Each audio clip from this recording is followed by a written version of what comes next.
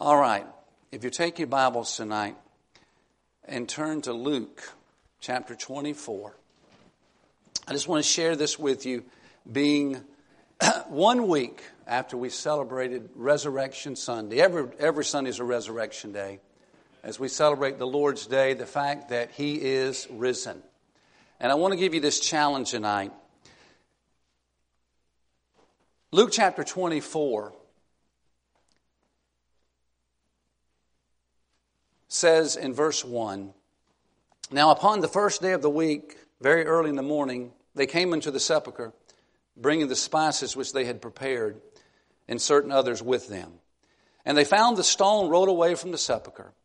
And they entered in, and found not the body of the Lord Jesus. And it came to pass, as they were much perplexed thereabout, behold, 2 men stood by them in shining garments. And as they were afraid, and bowed down their faces to the earth, they said unto them, Why seek ye the living among the dead? He is not here, but is risen. Remember how he spake unto you when he was yet in Galilee, saying, The Son of Man must be delivered into the hands of sinful men, and be crucified, and the third day rise again. And they remembered his words." Let's pray. Our Heavenly Father, we thank you for the privilege we have to be in thy house tonight. We thank you for this day, the day that the Lord has made. We will rejoice and be glad in it. I hope everyone here is glad for this day. And Lord, we give you all the praise, we give you all the honor, we give you all the glory for what you have done in the lives of each and every person here who has come to know you as their personal Lord and Savior. Lord, we're thankful that we can look to Thee, the author and the finisher of our faith, and we can trust Thee, and we can allow you to work in and through us to accomplish great and mighty things. Lord, in and of ourselves, we can't do it, but we can do all things through Christ who strengthens us. And Lord, will you challenge our hearts tonight as we just look into this biblical truth that Jesus Christ is alive. And Lord, we'll thank you for it. In Jesus' name we pray. Amen. I don't have a whole lot of time tonight, so a little different for me. I'm going off the cuff, okay? I'll just tell you that. It's not unprepared, but it's a little different. I'm going to read something for you. When Queen Victoria reigned in England, she occasionally would visit some of the humble cottages of her subjects.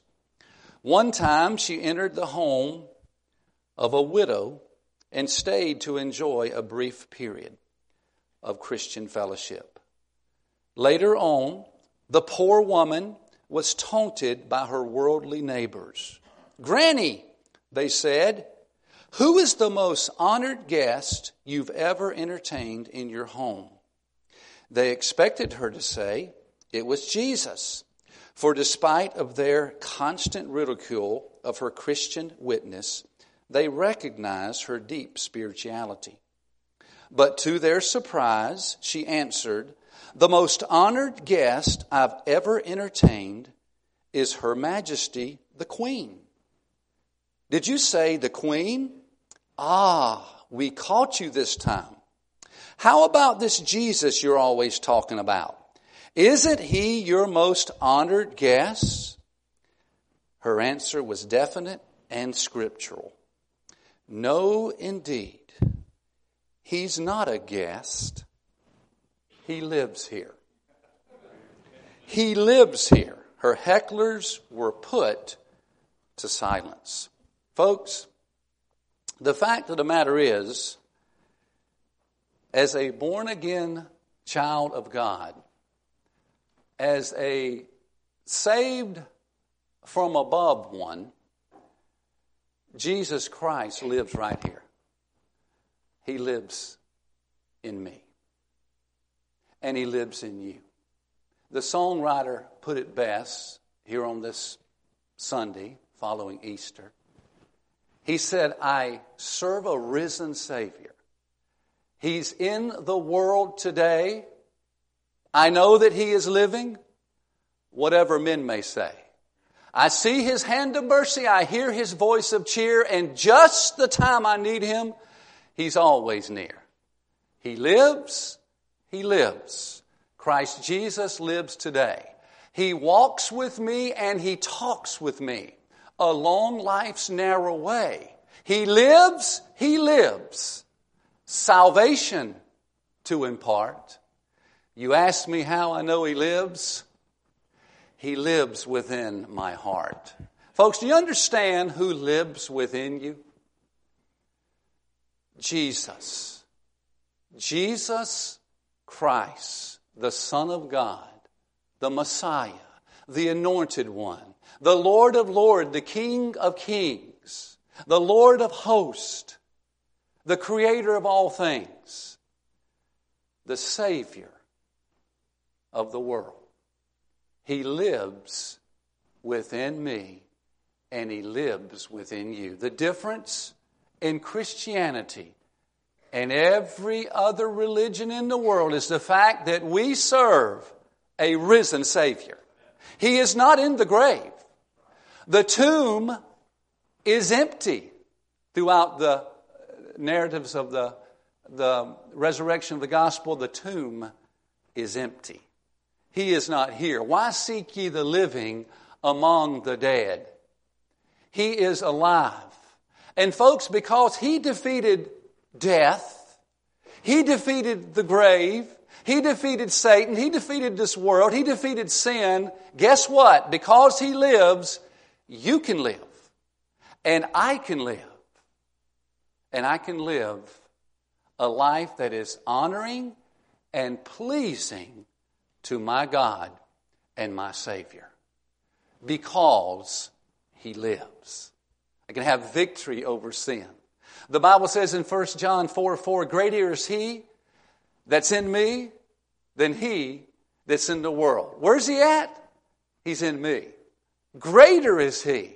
My wife is a math teacher. She's taught all kind of levels of math, college, high school, and 24 years of homeschool now. And I love to hear her teach our children because I really don't get it. You know, I got to Algebra 2, but had to drop that, I think. But she's in all the ometries and all that stuff. And my kids are getting there too. But one thing I do know is when I help with the little ones about greater than. You know, 6 is greater than 3. You know, these certain fractions are greater than these certain fractions. But the fact of the matter is, if you've got Jesus, you can put the greater than always on His other side. Because He's greater than death. He's greater than hell. He's greater than the grave. He's greater than sin. He's greater than the world. He's greater than any problem you've ever had in your life.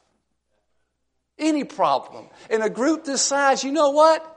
There's probably about 150 problems in here that's going on right now. And who's the one that's greater than all those? Greater is He that's in me than anything in this world. He's greater than. Paul said it best about living the Christian life when he said in Galatians 2:20, I am crucified with Christ. I'm crucified with Christ. What does crucifixion mean? It means Christ died. That means Paul said, I'm dead. And he wants us to be dead. He said, I die daily. He says in Romans 12:1 there, I beseech you therefore, brethren, by the mercies of God, you present your bodies a living sacrifice. What's that? You're alive, but you're dead. Okay? Paul said, I'm crucified with Christ. Nevertheless, I live. I live, but I'm dead. Nevertheless, I live, yet not I, but Christ liveth in me. The one who defeated all those foes, the one who is risen, the one who is alive, He lives in me. And the life which I now live in this flesh, if you knew me, you wouldn't want to know me. In this dirty, rotten flesh, the life which I now live in this flesh, I live by the faith of the Son of God. The faith of the Son of God. The Son of God is the faithful one. He's the second person in the Godhead. He's our Savior. He's our Redeemer. He's our everything. I live by that faith. To grow, to raise a family. To travel to states. To trust God for a vehicle that He miraculously gave us a couple of months ago. To raise a family. To pastor a church. To counsel drug addicts. And we found out this week, murderers in our own village that we know personally. I live that life because Christ lives in me. And I live through His faith, the faithful one, the faithful God. And when I'm saying I'm talking to everyone out here who is saved and knows Jesus Christ as their personal Lord and Savior, who loved me and gave Himself for me. You see, it was for me He cried. It was for me He died. It was for me He shed His blood upon a tree. It was for me He came. It was for me His shame. Oh, praise God, bless His holy name. It was for me. Of course, you know that's a song that I happen to love. But it was for me. Christ loved me. And God loved me, commended His love toward us while we were yet sinners. That dirty, rotten sinner, that Christ died for us. Folks, we live by the faith of the Son of God who loved me and gave His life for me. Resurrection Sunday is wonderful. It's something we should remind ourselves of almost every single day. It shouldn't be an event once a year when we remember the greatest event that ever took place on the face of this earth. That Jesus Christ arose from the dead.